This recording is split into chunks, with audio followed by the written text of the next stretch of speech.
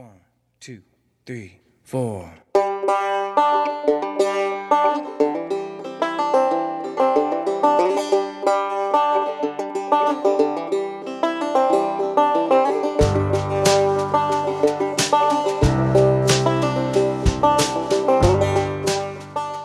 Where arts and culture summits the airwaves, this is the Nine Rails Arts Podcast. I'm R. Brandon Long alongside Todd Oberndorfer, and we are the Banyan Collective, arts and adventure podcasting since 2010.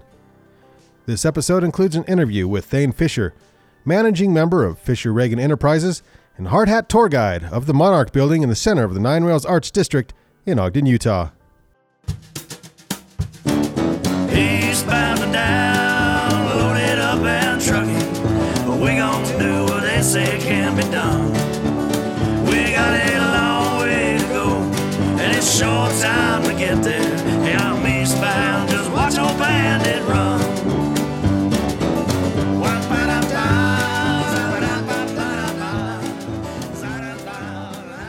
Todd is scoping out Thaine's Facebook page, and it says he loves family, which we can vouch for. He's a very nice family. Social entrepreneurship and community. Yes. I think that sums him up pretty well. Yes. So we learned a little bit about Montana.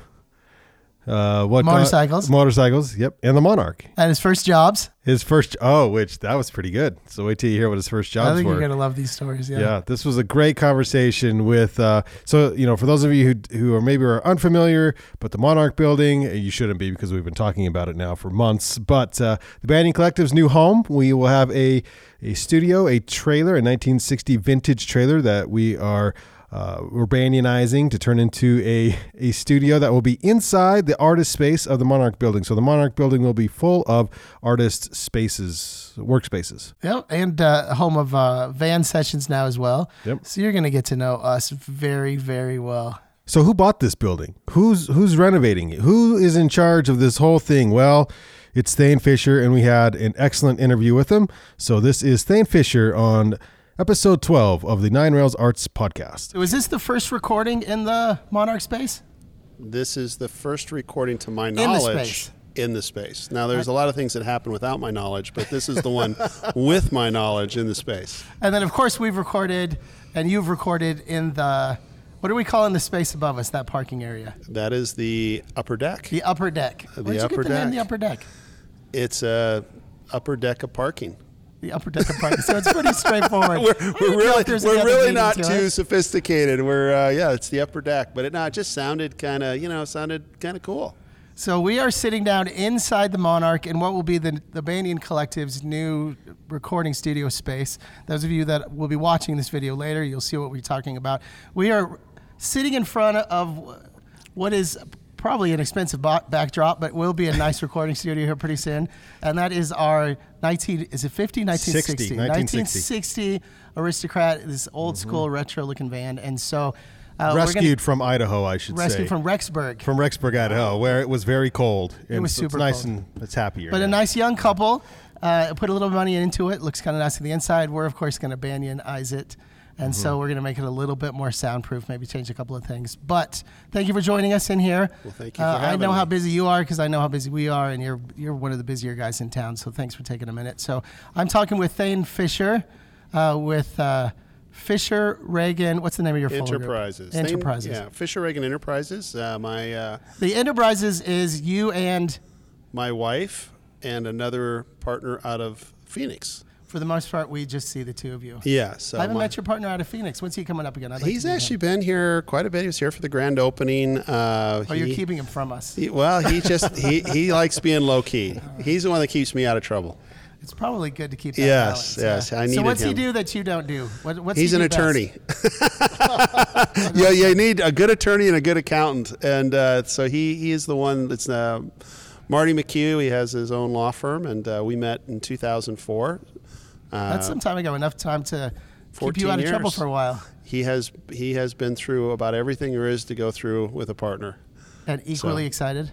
I think so. He's always he seems equally excited, but he's an attorney. He kind of keeps everything close to the vest. So Does that mean like no humor or all no, humor? He actually would be better on this show than I. Oh, really? Because he has a So that sense of humor. extremely dry but fun sense of humor. We laugh a lot. Okay, that's fantastic. So we're inside the Monarch. The Monarch will be opening up for business soon. In fact, a few of us have already snuck in. I don't know how you guys have done it. The When you're developer looking the on other this way, is that's crazy. all it is, All yeah. I can tell you, but no, it's been. We're so excited that you're making this your home. We have another tenant that just, or a creative, I think is a better word to say. Another creative that just we announced. It's I'm going to say Kiesha. I always say her name wrong. Thomas, who does letterpress.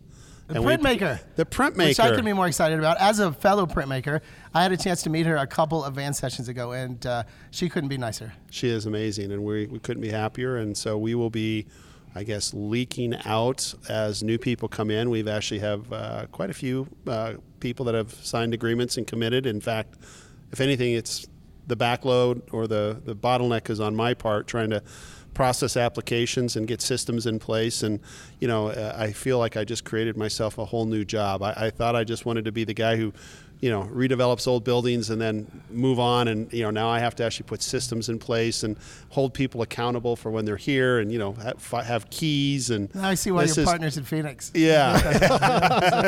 He's the smart one. That leaves you up here to do all the things. Yeah. Let people into the building. Yes.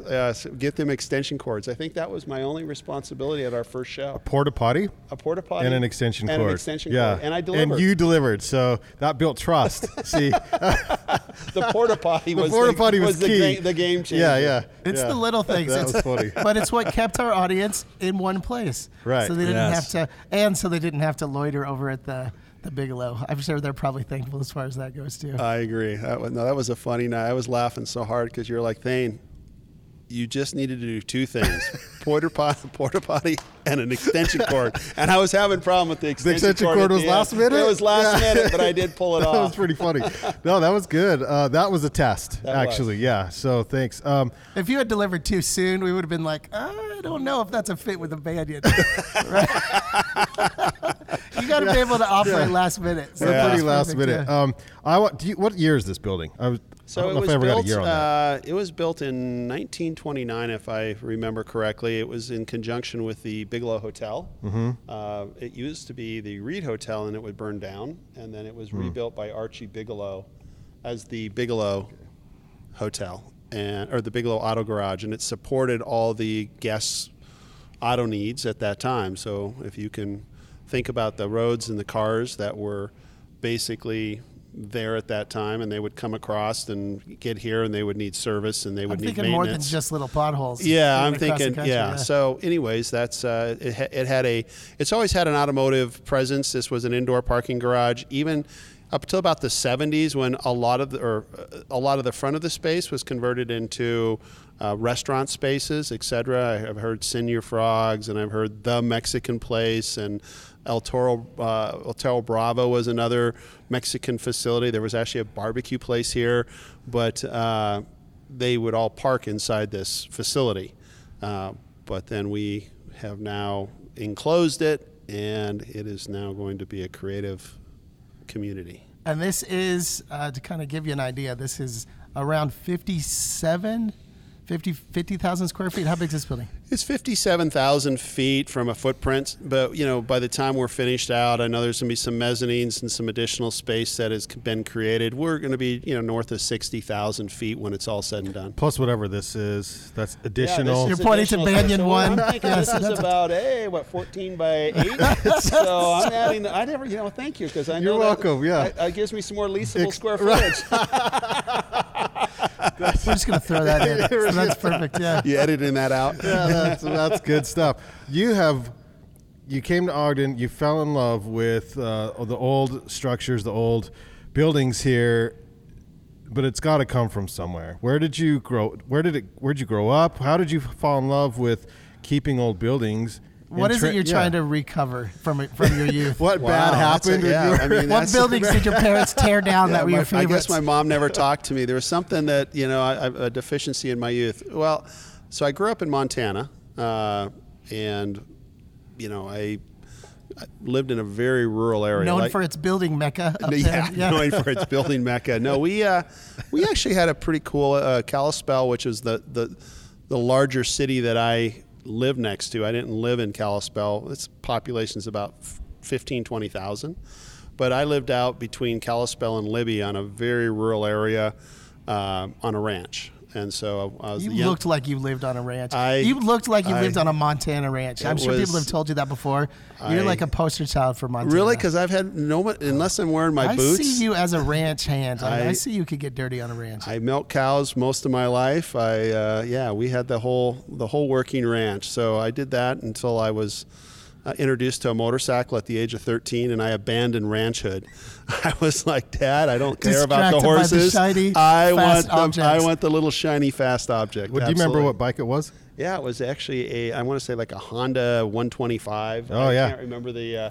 I mean, this thing was just it was a backbreaker. I mean, I was going to break my back any day, and I gave up the horse and went into riding a motorcycle, and it was funny because I could put a helmet on and then I could go anywhere because no one could see how old I was. So I actually would drive Although in Montana, over. What's the age limit for anything? Do they pay attention to those on the ranch? They really like don't. 14. It's like, But once you get into town, the age is can you actually have enough weight to make that Deal. kickstand work? That was it. Can you jump on that to make it turn over? And if you can't, you're old enough to drive. When did your height come? Were you a young, a tall child? I was actually I was tall and skinny. I think and so that helps when you're 13 and trying to get into places and do things. I lied about my job or my age to my first job. I worked at a truck stop, and I was 14 and a half, and I don't think they were supposed to hire you until you were 15. And but I could drive my motorcycle in there with my helmet on, and no one could see my age, and so I got the job. So that was. I love it. Which also, if I remember, I may have heard a little bit of this story, but it helped keep you fed too, didn't it? It did. I actually had a crazy childhood I matured really quick. I moved out of my house when I was actually after my junior year. So I lived here, had my own house my senior year in high school. Amicable parting, or did you need to get out it's of your totally. house? We lived out in the country so far, and I started working at this truck stop when I was in like really 8th grade, but I said I was in 9th. And by the time I got to my senior year, I was working the graveyard shift. So I would work from 11 at night till 7 in the morning. Yeah. And I worked Monday through Friday. So I get off at 7 in the morning and go to school all day. Oh, geez. And so how are those grades? Actually, they were great because all night after 2 o'clock in the morning, no trucks came through. Straight up homework. And so I learned how to drink like truck stop coffee. At 14. At 14. Wow. And that was the last inch he grew. I think I was like 25 before I went that far. They're all rotted out. I'm thinking between the truck stop coffee and truck stop food. Oh, that was probably it. I mean, we're lucky to have you here today. So I don't do sugar now. And the reason I don't do sugar is because when I started working the graveyard shift. Because you had all the sugar already. Well, I'd actually dated the guy who would restock the Hostess Twinkie stand, his daughter. And so when he would come in, he would like, what do you want? And can you imagine being a high school student with unlimited access to Hostess, like Twinkies and so for ding dongs, those little pink ding things dongs were the most. Those were like so. I ate snowballs. Yeah. I ate that. Like he'd just bring it over to the counter, and I'd eat that all night. And I don't see you eating any of those now. 3 months into that, I couldn't. So to this day, my kids are like, "Well, how come you don't like sugar, Daddy?" And I'm like, I actually." I had a bad experience. Got my fill. I got my fill in sugar. Yeah. It was a phase, and it was a necessary phase. It was a phase. Yeah. It was totally a phase. And then you healthied up. Well, it wasn't by choice. I think I ended up throwing up one night in the men's restroom in a truck stop. And it wasn't even whiskey. Too many. It's all ding dongs. I think it was those pink. Those snowballs. Snowballs. Yeah. I just couldn't. There's nothing good about a pink snowball. They're just better than nothing. yellow It's one. all trouble. This is a good point as well. I stand corrected. All right, so it's pretty much then straight from the truck stop to the Monarch. That was it. There was really not much. No, in between, I had a couple. Huh? So I actually went to college in Arizona and stayed. So that's what brought. I went down to Arizona to go to school and via Wyoming, 2 years in Wyoming, wrestled in Wyoming for a couple years, and then I ended up going to Arizona Did State. you say rustled or wrestled? Well, it depends on who it was with. Nice. If it was with a guy, it was through called that. wrestling. If it was a girl, it was wrestling. Wrestling. Yeah, it was wrestling. And if it was on the ranch, it was a different wrestling. Yes, It was, exactly. yeah. So no, it was it was so cold in Wyoming. I mean, frigid cold. And I went down to Arizona for spring break, and I'm like, why am I going to school where it's so cold? So I moved there and went to college, finished it up, and then stayed there for 20 plus years. What'd you go to school for? Electrical engineering. Electrical engineering. Yes. It was Nerd. computer science for 2 years, and then electrical engineering. How much of that do you use today? Don't ask me to put that camera together. Okay. No, I actually met a gentleman who said, when you get done with your degree, come work for me, and it was in real estate. So I ended up coming to work for him. And Attractive from the start or a job from the start? just really, he was a great mentor, and he was just, it fit my personality better. And I liked, I've always liked real estate. That's about the only thing that it's been really, really good to me. So what kind of real estate did you start in? I actually started selling golf lots. He owned a golf course in North Scottsdale, and I was selling golf lots. And it really wasn't that successful because I think it was literally a month after I received my real estate license, the S&Ls failed, and there was this huge bust, and the stock market had its second biggest drop since like 1929. That had nothing to do with And you. It so was for just like timing. 2 to 3 years, it was just famine. And I was like, I can't. What year was that? It was in 89. Or 87 is when the actual stock market had the drop. So I got my license in September, and it was in October of 87 that the market just fell off a cliff. 87. In 87. And so then you fell back. You had those truck stop skills. I had truck stops. I actually had bartending skills. I put myself through You college know what? bartending. That's brilliant. Yeah. And so I went back to bartending. I worked in the real estate market for a year. It was just horrible. My people that I looked up to were going out of business, and so I was like, I got to make some money, and I knew how to bartend, so I went back to bartending. It keeps you extremely sociable. I worked sort of 9 to 5, art director, front of a computer, graphic design type work for years. I did it for about 7 years, and I was kind of slowly losing my mind. Just too much of the same. Like the right? computer was taking The over. computer was talking to me. By the way, if I was getting messages. the sun's shining in here, Thank you for this light. This light is It's amazing. beautiful, except for I think you're in pure darkness. That's all right. So you're Which just is like- what I like. I'm going into the Batman voice of just working it out of the It shadows. shines yeah. so brightly on Thaine and myself, and then Todd's over there in like the darkness. I should have so brought my sunglasses. for those, it's pretty bright. Yeah, Thank yeah. you for keeping these skylights. I mean, of course you had to with these skylights. I mean, No, there this was a is what post today on attracted- this Facebook about the natural light. In No, the and building. this is the natural light in this building was probably one of its main attractions. for I mean, a the- creative, they just go nuts for it. Mm-hmm. We go nuts for it. We do didn't- audio work. We didn't know much about that whole creative market, in 2011, which is when we purchased this building. It was the natural light, and I love light and bright. I mean, in our homes or whatever we buy, I like the natural light. So when we did the walkthrough and we saw this natural light in this building, I said, I don't know what this is going to be, but it'll be cool. Which was interesting because how many years went by before you did anything on the building? Yeah, well, we owned it since 11, so we actually physically started construction on it in 2018, January. So you Not do that the long math. ago. Well, it's You held been on to it for a 7 while. years. Yeah. But it's funny because, the construction process is really the quickest. I mean, Oh, yeah, it takes, yeah. People are like, oh, you've had that building, and they don't realize that there's probably anywhere for every month of construction, there's 2 to 3 months of pre-development. I read something interesting. We're going to talk about one of your favorite guys here in just a minute, Leslie Hodgson, right? But who I've grown to adore, the work that he's done as well. But I wrote down this one stat that you probably already know. Maybe Brandon doesn't know. So one of his biggest projects, of course, was the Ogden High School. And he did it. They built that high school in like a year and a month. Yes. Which was Wow. the most expensive, Wow. I think, project. It's like $1 during million that- bucks. Yeah, in that The first that period of time. public school in America, in the Yes. West, in America, I think. Oh, the timing was like this Yes. amazing age of work, and so much of it was done by Hodgson. So, all right, so we'll jump to him in just a second, but I had to point that out.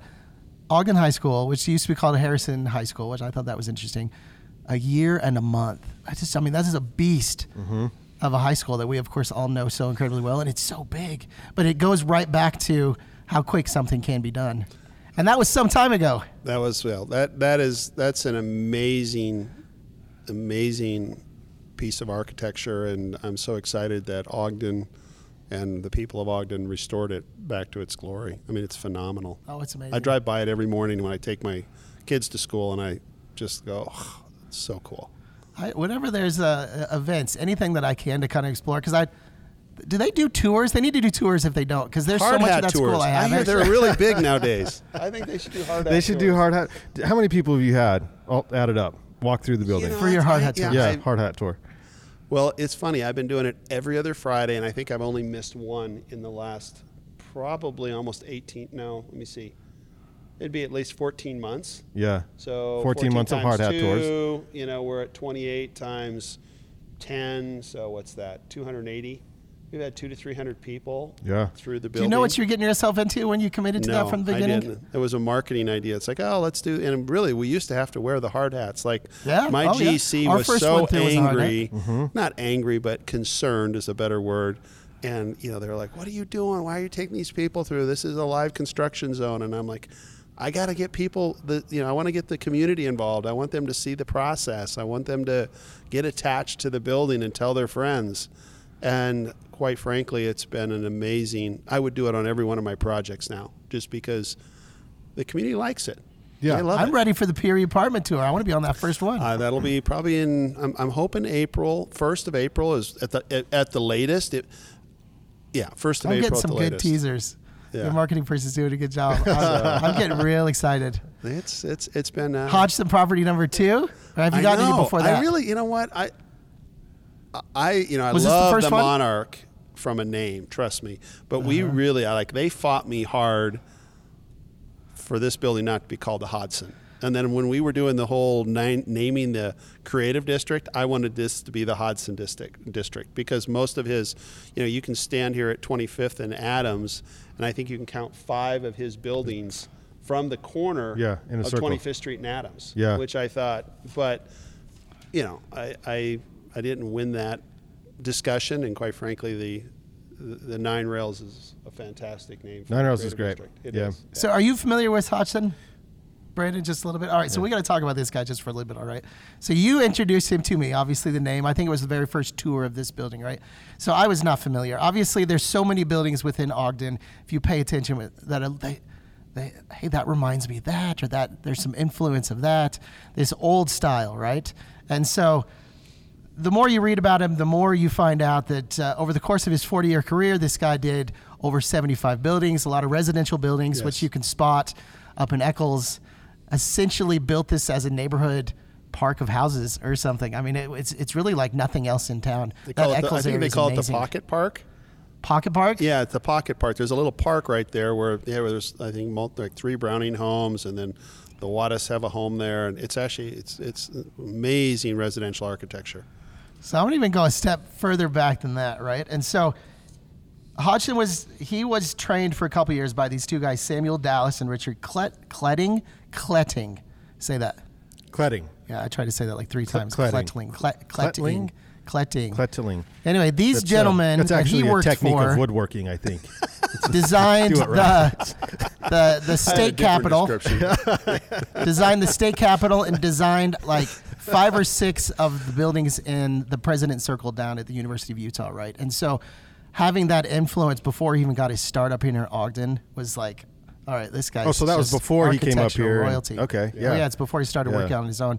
But then, how many can you list off of his buildings? Well, obviously you mentioned the Ogden High School. Yep. And then we have Perry's Apartments. Yep. We have the Forest Service building. We have the Ben Lomond Garage, the Ogden City Municipal Building, and I want to say Perry's Egyptian Theater. Perry's Theater. One of my favorite buildings in town is the Scowcroft warehouses. You know those warehouses? I'm going to show you a picture because just in case. I mean, you know the building. But when I found out that this building was his, it's this one right here. right? Oh, absolutely, yes.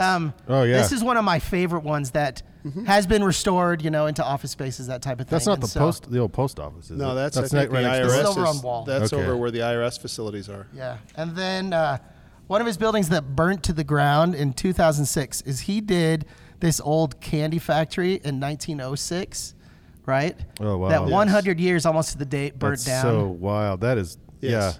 Just Isn't that these just amazing to the, places. that was just to the south of the Union Station? Yeah, I think that's Yeah, over on Wall exactly. too, that Yeah. area. And then another one of my favorite buildings, Ogden Union Stockyard Exchange Building, Oh, which they're building out in a big way over there. Fantastic city project that they're had a As vision for. an outdoor retail person, you appreciate some of the work that's doing over there. Yeah. And beer person. And beer. beer. All the beer. Exactly.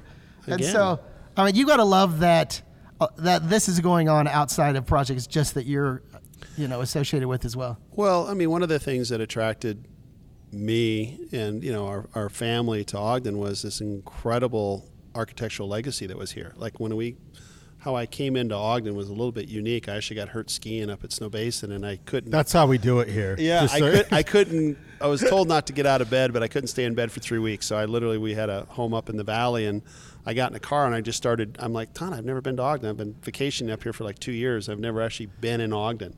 So we drove over, came down Ogden Canyon, and I just remember driving literally up Harrison, and then I'd cut down and then go Washington, and then down, and then Wall, and then I started going basically east-west up all the streets, and I was like, Thaine, can you believe this? Like, and she didn't know what I was talking about. So, that's, and the 25th Street and the downtown, I'm just like, wow. And then when you add so many other amazing amenities and assets that Ogden had, it was like, we should move here. Just like that. Then, well, the hardest sell I ever made was convincing my wife to move from Scottsdale to Ogden. A little bit of a different. What's the pitch? What'd you throw out? It was the Four Seasons. It was the Four Seasons. Yep. We both grew up in Four Seasons. And there's a romantic charm to that. I wanted lived to in raise San our- Diego for a while, and you miss it. You do. kinda We miss wanted it. our kids to grow up in the seasons, and we wanted our, Utah is an amazing family-friendly state, and there was a lot when we sat down and like what we had talked about while we were engaged. Like, these are the things we wanted after we were married. We hit a lot of the checklists in this community, so we decided. I'm like, let's do this. And we really didn't know what we were going to do when we came up here, but we thought it'd be, be a great place to. And I always wanted, great place to start a family. And I always wanted to live in a ski town or something close to a ski town. And You ended up getting one. yeah, it's turned into a great community. Now, obviously, you do a lot of the hard hat tours. You've been giving a lot of interviews to people. There's a lot of excitement, a lot of buzz for this space. There's been a lot of excitement for the projects that you've done, which is what? What have you already done? What have about we seen? What do 4 we or go 5, to every day? right? Well, this is actually our 9th, but we now have a Way 10th off. building. So we started, the actual first building we purchased was the Business Information Center that the city had owned. And we actually bought that building, 2444 Washington. It's directly across the street from Perry's Egyptian Theater. What's in the space now? Is it where you are now? Yeah, it's my office. Okay, got and it. so, when I moved up here, my partner and I, Marty and I talked about having an office. I go, I don't really want to rent, and, I'd like to have an office building. So we talked about buying a building, which we did. And then we were introduced to the Star Needle Parlor. And so that was the second acquisition that we made. And then we acquired a building right next to it, which is now Office Evolution, but at the time it was a separate transaction. And then we bought the old bookstore, which was on 2432 Washington, I remember which going is now into the Harley and bookstore. Bucks and the Yeah. Imagine Ballet Theater are in that building. And then we actually bought this building, but we didn't do anything with it. We just kind of left it the way it was. And then we bought the building that the Even Stevens is in. So that was another acquisition. And then I love that building. yeah, that was probably, well, we also bought the automotive retail garage kitty corner from the temple on Washington, corner. on the corner. that was our biggest surprise. Like when we bought that, we loved the location. We love what we think the future of that area will look like in the next 5 to 10 years. But when we started taking all the years and years of deferred maintenance down and just cleaning it up, and then putting the windows back to where they were originally, the natural light that came into the building, the ceilings, all the, it just turned into be an amazing surprise. So that was a fun surprise. So we did that. We have, I think it's A&Co, which is a salon in the front. We have a incredible photography studio in the back with a cyc wall. So that's one of those walls that's like an infinity. It's curved at the bottom. For my first one I've ever seen. First one, and it's in one of our buildings. So, and then now we're moved up to this building, and then Perry's apartments we purchased in 2015. Oh, so you've been sitting on that one for a little while. Yeah. How long's that been empty? It was empty for a while. It used to be, I think, a project that had a HUD contract associated with it, and there was an individual out of California that owned it. And when that fell apart, I think he let it go back to the bank. We actually purchased it at the courthouse steps. First time I've ever bought. Like when I say, if you've heard that saying, "Oh, I bought it at the courthouse steps," they literally like walk out and auction stuff off. Did you have on it? The steps. Did you spy on it first, or you just bought it sight unseen? No, we had been Okay. tracking it for a while. Okay. Once we felt that it wasn't going to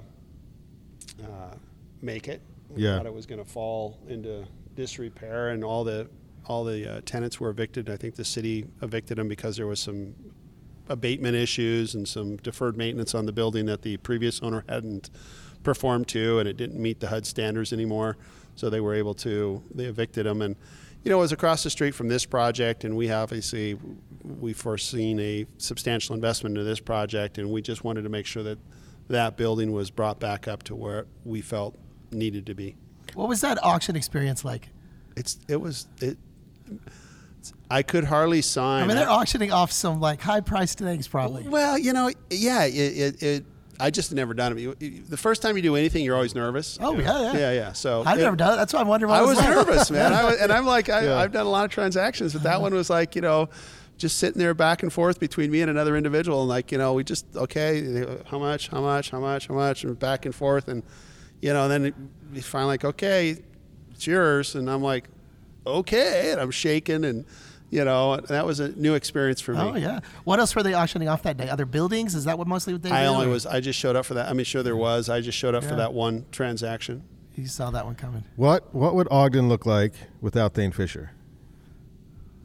I mean, have you been here long enough to make that kind of a difference? I don't know how to say this. I'm very humbled by that question, and I'm flattered, but there's been a lot of people that have put a lot into Ogden well before we moved here. Yeah. That I can look at Roosters on what they've done. Joe Packham, she was another one on the street that came in and revitalized several buildings. Heidi with Brewskis was phenomenal in community support and really lending all her strength to the private events, farmers markets, etc., 25th Street Association. So there's just been a lot of people over the years that I actually know about and have experienced. I can look at Thomas Hardy's salon. I mean, Thomas Hardy, who has... I get my hair cut, or I had get my hair cut for almost 10 years, but then now there's a salon. I'm very loyal to my tenants, so now that I have a salon, I've abandoned Tom. Tom, if you watch this, I'm so sorry, but I'm now getting my hair cut. We're your exclusive podcaster. That's it. Yeah, exactly. But he had a coffee cup in his window when I went in there, and he said, when we came and bought this building and made it into a salon, he had a coffee cup and it said, what was it? Like something haircuts. There's 3 things on it, but one of them was like, haircuts, homeless, and hookers. and it was like, it was hilarious. I mean, there was a lot of pioneers and entrepreneurs that came in way before. You look at there's just a lot of people that haven't done so. So maybe a better question would be, they laid a lot of groundwork. They did, yeah. They really did. I don't want to ever feel like and it's amazing what the courage to come in and do what they did.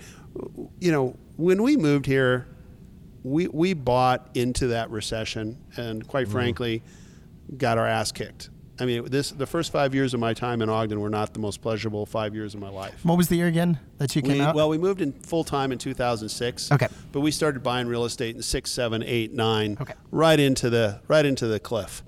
And fortunately, we had some terrible partners, but we also had a couple really, really good partners that when everything was just at its worst, came in and say, "Listen, Thaine, how can we help you?" And so that's really what kind of turned our life around and allowed us to complete the vision that we had for these buildings. And so, what would Ogden look like? Well, hopefully we've led by example to say that you can actually make money in Ogden by rehabbing these buildings. Dan McEntee's come in and done some really great work. He went out and did the Bingham facility, Slackwaters, he was like the pioneer out there. And there was one building out there, and I remember meeting him when I was actually touring some investors through Ogden, and he came out and he was like one little building out in the middle of the river project. And and since then he's done the Angry Goat, he's done the Harp and Hound, and I think he also did the Berthana building or started. So there's people that have actually stepped in, and there's been a lot of, like Dave Kubley from I don't know if he was here for a while, and he did the building right next to ours, which was where Visit Ogden is, and where the Goal Foundation. He rehabbed those two buildings. So there's Jared Allen even. Jared has done an amazing. Kind of jealous of Jared. I tried to get that building for so many years. Good looking building. It is so amazing, and I was like, he did it. Showed up on the courthouse steps. He did. He did the courthouse steps. So you were skiing that day. I dealt with that gentleman. I think his name was Bruce, and I had offered him well more than Jared paid, and Jared was smart. He picked it up. He did, great. But it fell into the right hands. I mean, that's the thing that, I don't look at what I've done, but what I would say is if there was 10 people that were like Dan, Jared, myself, and some others that each did about a building a year, that would have been 100 buildings done in the last 10 years. Can you imagine? Because that's honestly the truth, and we can vouch for most of the names that you listed between Brandon and I. We know most of them, and you're not in a room, playing a big game of Monopoly, twisting your handlebar mustache. The intentions are just about as noble as you can, as far as really just buying into the community. Well, for me, they're really cool buildings. Beautiful buildings. We're not a philanthropic company. We're a for-profit company, so I have to make sure that my equity partners and my investment partners. A lot of people look at me and go, "Oh, you must have just all." I'm the worker bee. Like, I'm the guy out there. I call it my fishbowl. I'm in my fishbowl every day, looking at opportunities and seeing where it makes sense. Yeah. And that's one of the things we have to do and be careful about is it has to make sense. And So how does it make sense to keep old buildings and restore them versus tearing them down and building something new for a community? Well, quite frankly, everybody, there's a lot of people out there that are a lot smarter than me, but I don't like to buy buildings that have had anything done to them. Like I say I buy bird cages because I can't afford to buy a building that's had it, I'm paying for somebody else's partial remodel. Mm-hmm. Like, I want them right before they're ready to be torn down and somebody's ready to walk away from them, because then I can afford to completely renovate them to the standard that we want to do. The one thing that I have is I have some very patient partners, investment partners.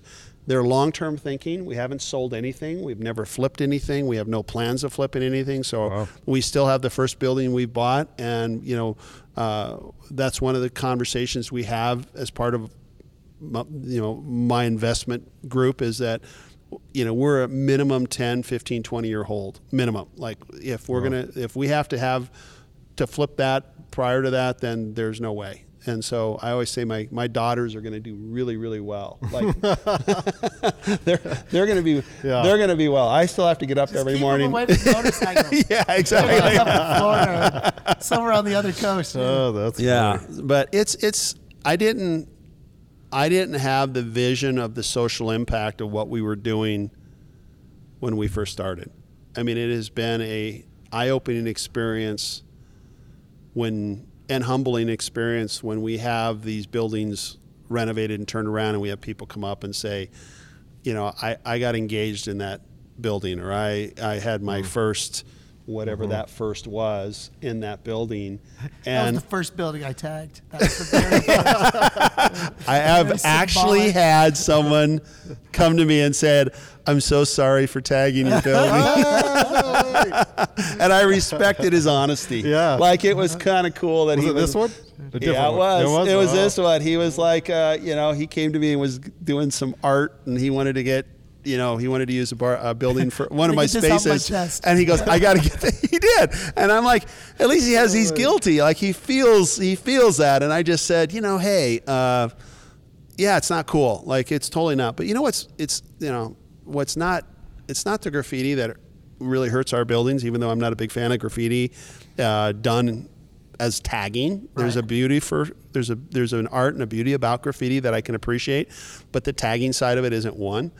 But it's when people are on top of your buildings, running around your buildings, and they're punching little holes through your roof. It's the cost of painting over a tag is nothing compared to replacing a $30,000 roof. Yeah. And that's what I don't think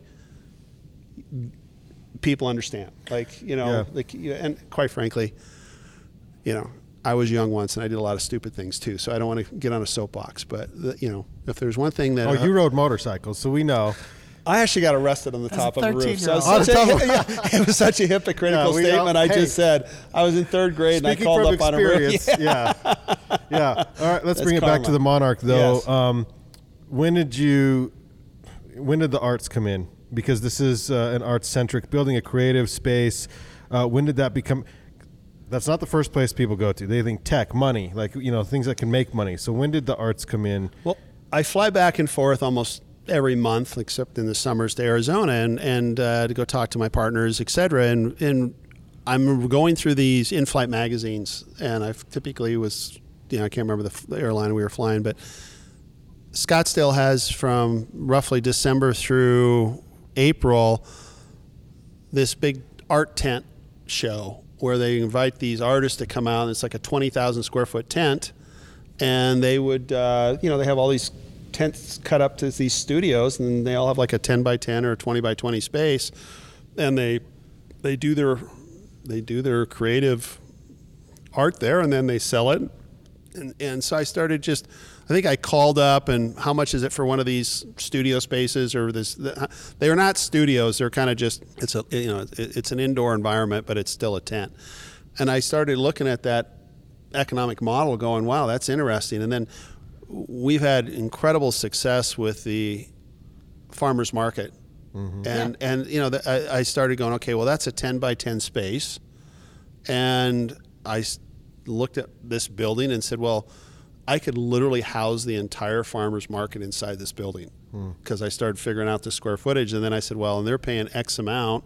And so that's kind of where the idea came from. It's like, well, what if we said, after the summer's over, what if we just move the entire farmers market inside this building?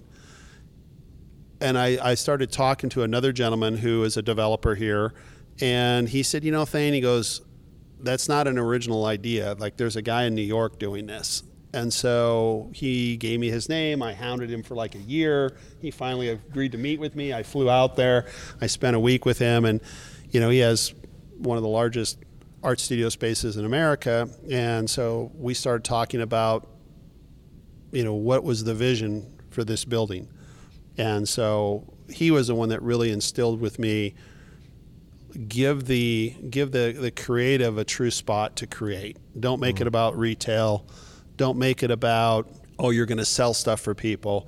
He said people like to be among their peers. People like to be, in their tribe. Yep. And he says just give them a really, really cool space to create in.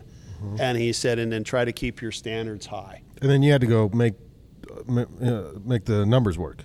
And I had to come back and make the numbers work. Yeah. And the numbers really, that's probably the hardest part of this project. Well, one of the hardest part is because this building had a lot of deferred maintenance, but structurally it didn't even come close to code from a seismic standpoint, from a structural standpoint. That's I mean, crazy. when you walk through this building and see all the braced frames and shear walls and helical piers that are holding this, and you know, I don't know, I look at it and say, hey, this building hasn't done anything in 100 years, but you know, to bring it up to code, there was a huge investment from that standpoint. So what I had to do is kind of take the Rubik's Cube of finance and go, okay, we're going to figure out how to make this work, because we're going to have to use tax credits. And so the low-hanging fruit was the historical tax credits. It met all the requirements. So from a federal level, you can receive a 20% on eligible expenses federal tax credit that you can actually sell those to people, or you can use them internally. So we figured that part out, and then there was another federal tax credit called new market tax credits, which we ended up, that was kind of the unicorn that we were able to lasso. And then it came back to the last piece of the puzzle was the RDA, which was a local property tax credit, and we happened to fall in I think it's the Adams Avenue or the Adams CRA district, and we presented to the RDA, and they felt that the economic impact of the Monarch and what we would bring to the community would be worth accepting, and so we received the RDA tax credits. So we had to layer those all in. So we're actually upside down in this building for 7 years. Like, there's no way to be right side up. But after the new markets actually kick in, which it takes 7 years, then we actually get right side up. That's coincidentally the Weird, the we're Banyan upside model. down for 10, right? Yeah, so 9. It's 9 and then So we're real business geniuses. Yeah, we're like, yeah, well, we can actually start paying each other for this in 10 years. So we have a book coming out probably next year, because we're going to wait a year before we make any money, so we can put this book out, and it's how to podcast for 10 years and not make a damn dime. So I think, yeah, that's doing business the Banyan way. doing business the Banyan way, and then that's going to be our waterfall of funds right there. Will be our book sales. But there's so much more to us than just that. Yeah. So I have a couple questions for you. First question, so you bartended a little bit when you were younger. You give a lot of hard hat tours. You give a lot of talks. You give a lot of interviews. Private person, sociable person. You set up shop in the Valley, so you live over on the other side, so it's a little bit quieter over there. Yes. So do you need a balance between the two, or how's that work for you? So, you know, growing up in very rural Montana, I love rural. Like, that's who I am. I love it's that not like word. you wanted to escape 'Cause you can't, that. You say it's sober or drunk, it sounds the same. You're obsessed with the word rural. I love the word rural. So rural. my wife is the one that says I have an accent. She's like, you can tell, especially if I sing. She's like, oh my God, you sing with such a twang. And I'm like, no, I don't. Like, that's how everybody sings. That personality, we're getting you in the van for van sessions. That's coming up, dude. So I guess, I'm from Montana. I still have that Montana twang, but no, I like having space around me, which the Valley provides me. You know, we moved from Scottsdale to Ogden. We lived in Ogden actually for 6 years. We moved here in 2006. Where'd you live in Ogden? On the bench. We actually had an old historic home that on the corner of 25th and Tyler. It was actually owned by the Brownings from the land standpoint, but I don't know if they ever occupied it. But I think they built it, but I don't think they ever lived there. 2 blocks from there. So yeah, and so, you know, but I felt like, well, we just moved from a city to a city. Like, our neighbors were still close by, right there. And so when we had an opportunity to go up into the Valley, and we found a spot that we liked, and it had 4 or 5 acres to it, and you know, it was just kind of I like that. Like, one of my best nights is sitting out on the deck listening to the irrigation sprinklers. That just to me is like heaven.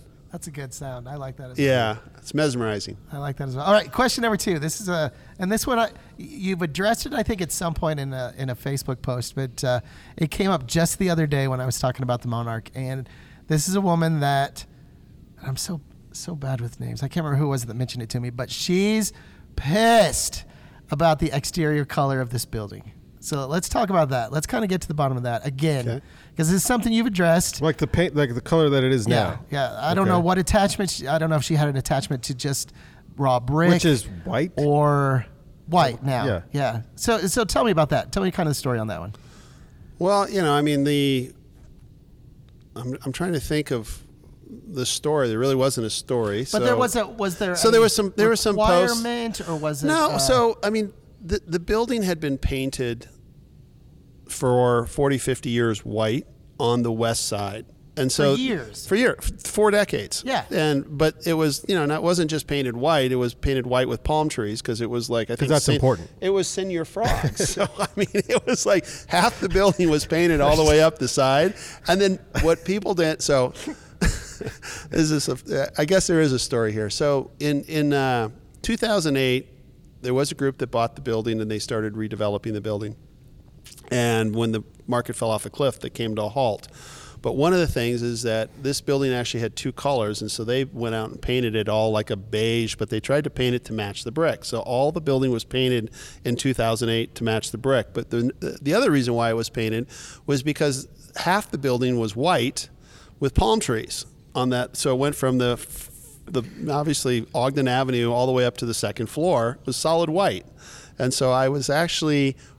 You had a conversation, obviously, with this person. I had a conversation with another person, and Joe came up to me and she goes, Thaine, why did you do the exterior of the building white? And I'm like, well, Joe, like, it's been white for 50 years. And then there was like 6 years that it was painted to match the brick color, and then it got painted white again. So no one ever said anything about it for 40, 50 years. So, from a historical standard standpoint, you kind of, when you get accepted on the actual register, you kind of have to comply with how it was at the time that it was accepted. Right. Because if you look at the transition of buildings over time, they change. And so pig, fuchsia, like exactly. Real popular for a while. Well, what's interesting is, I guess a real good example of this is everybody knew the Star Noodle Building as the Star Noodle Building. It was a restaurant that they had gone to since the 40s. But what actually allowed it to be put on the historical register was it was a theater, and it was called the Rex Theater.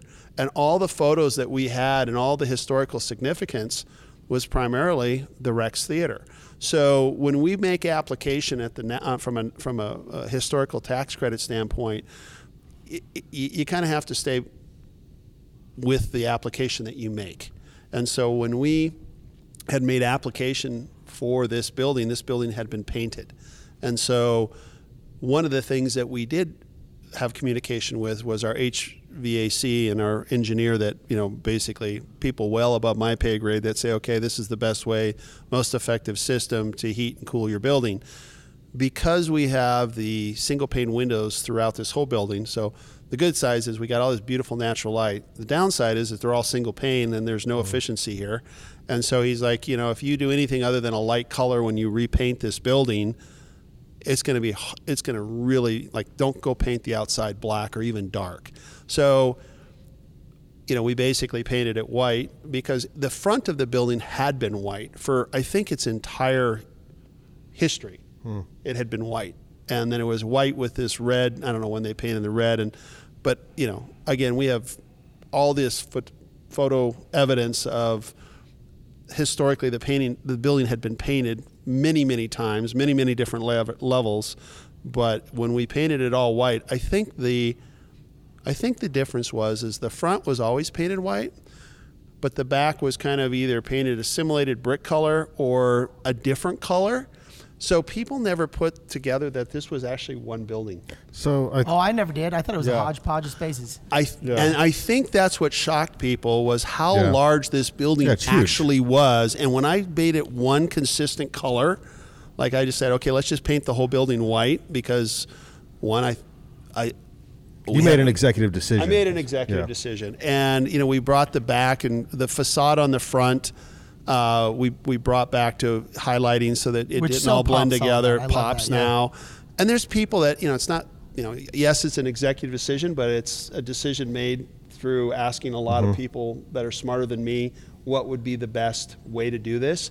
And the one thing I did want to show, though, is this was one building. I didn't want people to think it was two buildings. No, that's a good point. And right. so we unified this building. And I think that's what made people go a step back and go, holy smokes. It completely changed the scope of the building on the street. So I think what people really want to know is, are you pro or anti palm trees ever again? In today's society, I'm just going to stay neutral. I can't go either pro or con on the palm trees. Good choice. Good political decision there. There could be half of the creatives out there may love palm trees. Yeah. I don't want to alienate them. We might just, in the ode to the building, put a little palm tree action on our walls here. I'm thinking a palm tree on the banyan. A banyan palm. Tree. A banyan tree. Yeah, that's what we need right there. I think we could talk, Thaine, to you for another couple hours, getting to know you. So I think we're going to have to do episode 2, because this was enjoyable. Just a little bit of past, bringing the past into how you came upon the Monarch and what you did and where you came from, which is super interesting to those of us who live here and grew up here in Ogden, because you're not from here, but you've been here for almost 10 years, right? So we're 13, 14 13 years or 14 years. So yeah, you're one of us, My kids were born here, so there you go. They'll vouch for me. I love it. So, I think we as this building begins to fill out with people who are renting and some rent space and some of the commercial, along with some of the artists who come in here. I'm looking forward to having you back on and hearing your opinion too. Well, thank you. Yeah, it's been a pleasure. You got anything else? Yeah, no, thank you so much. Just a quick follow-up on that comment. One of the reasons I wanted to bring it up too is that these spaces that have been empty for so long, people drive by every day, their whole life, literally probably their whole life, some of these spaces, and they start developing these ideas in their head of either maybe what they could do with it or what it was or what it is, and then what it ends up being may conflict a little bit with that. But that's one of these things about taking it back to the way that it was in 1927, 1929. You can't really go wrong there. Well, we've enjoyed the process. We haven't done it. I've never done ground up construction, so I don't know any difference. So that's maybe. I say stick with this. This is all I know right now, and I hope that I hope people respond positively to what we're trying to do. I think that they will. Well, thanks for taking the time. The first of many conversations. Yep, and more information can be found at the Monarch's website, and join the Hard Hat Tours as well. Yeah. Yes. www.themonarchogden.com. Instagram is up. Webpage is up. Webpage is looking good. It's getting there. We've got. It's got some good information on it. It'll be great once we see finished photos. Like right now, we're still in the Hard Hat Tour phase. Yes, some renderings in there as well. Yeah. All right, thanks. Awesome. Again. Thanks, Thaine. Thanks.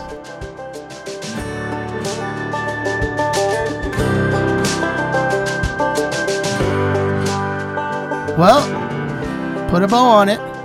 That wraps us for episode 12 of the Nine Rails Arts Podcast. Banyan Collective Arts and Adventure Podcasting since 2010. Do not miss an episode of the Banyan Collective's Nine Rails Arts Podcast as we explore what it means to be an adventurous creative in 2019. Here's stories of Ogden's new Nine Rails Creative District, including those of the district's epicenter and home of artisans, designers, and creatives. The building we just spent an hour interviewing the hard hat tour guide of, which is the Monarch building. So follow the Nine Rails Arts Podcast on Facebook and also on Instagram at the number 9 for Nine Rails. And for more from the Banyan Collective, simply search The Banyan Collective on iTunes, Spotify, and now on YouTube. This week, we'll leave you with a little Van Sessions track from Utah Battle of the Bands winners, Far Gone, recorded live in a van inside the Monarch building. This is Far Gone with Into the Storm. Take it away, Mitchie.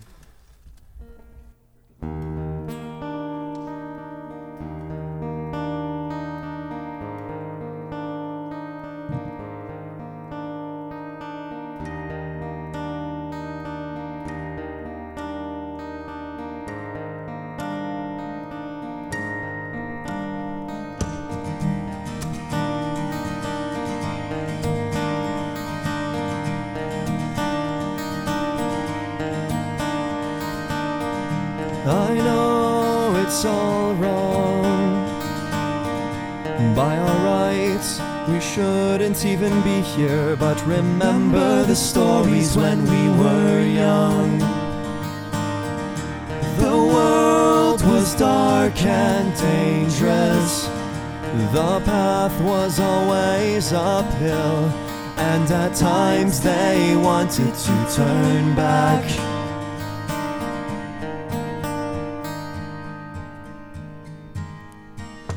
Cause you feel and you fight and you fall after all. All the world's crashing down all at once.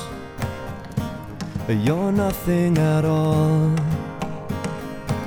Lift your head and your mind and your heart to the call. This is it, this is real. Be robust against the dying of the light.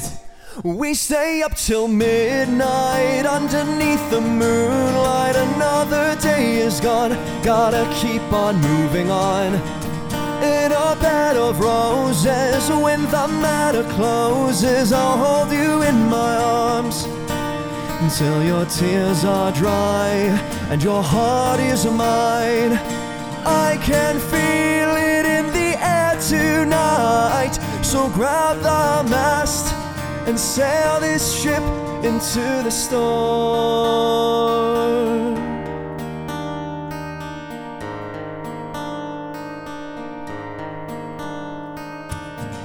Move on, though we're in ruin. Look ahead and think about the outcome. The hero could not dwell in his defeat. Our time of youth has ended. I've eaten dirt a time or two, but I've never let it get me down.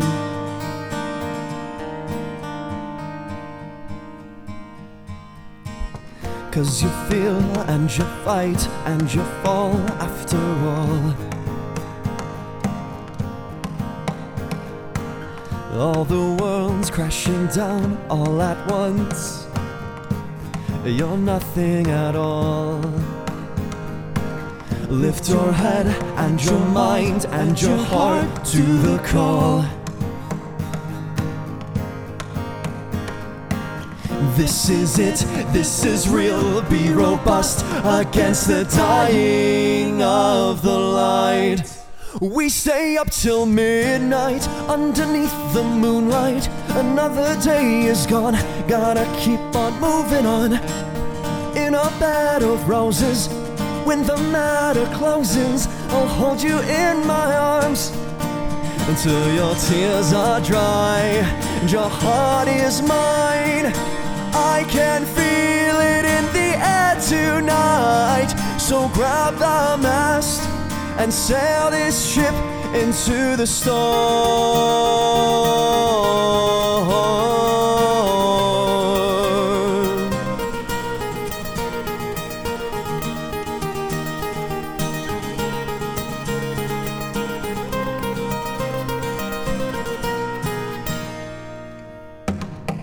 We stay up till midnight underneath the moonlight. Another day is gone, gotta keep on moving on. In a bed of roses, when the matter closes, I'll hold you in my arms till your tears are dried and your heart is mine. I can feel it in the air tonight, so grab the mast and sail this ship into the storm.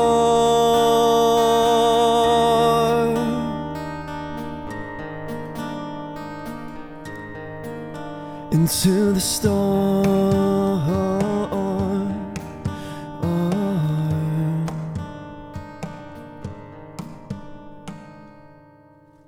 Yeah, Far Gone. Right here on Van Sessions inside the Monarch.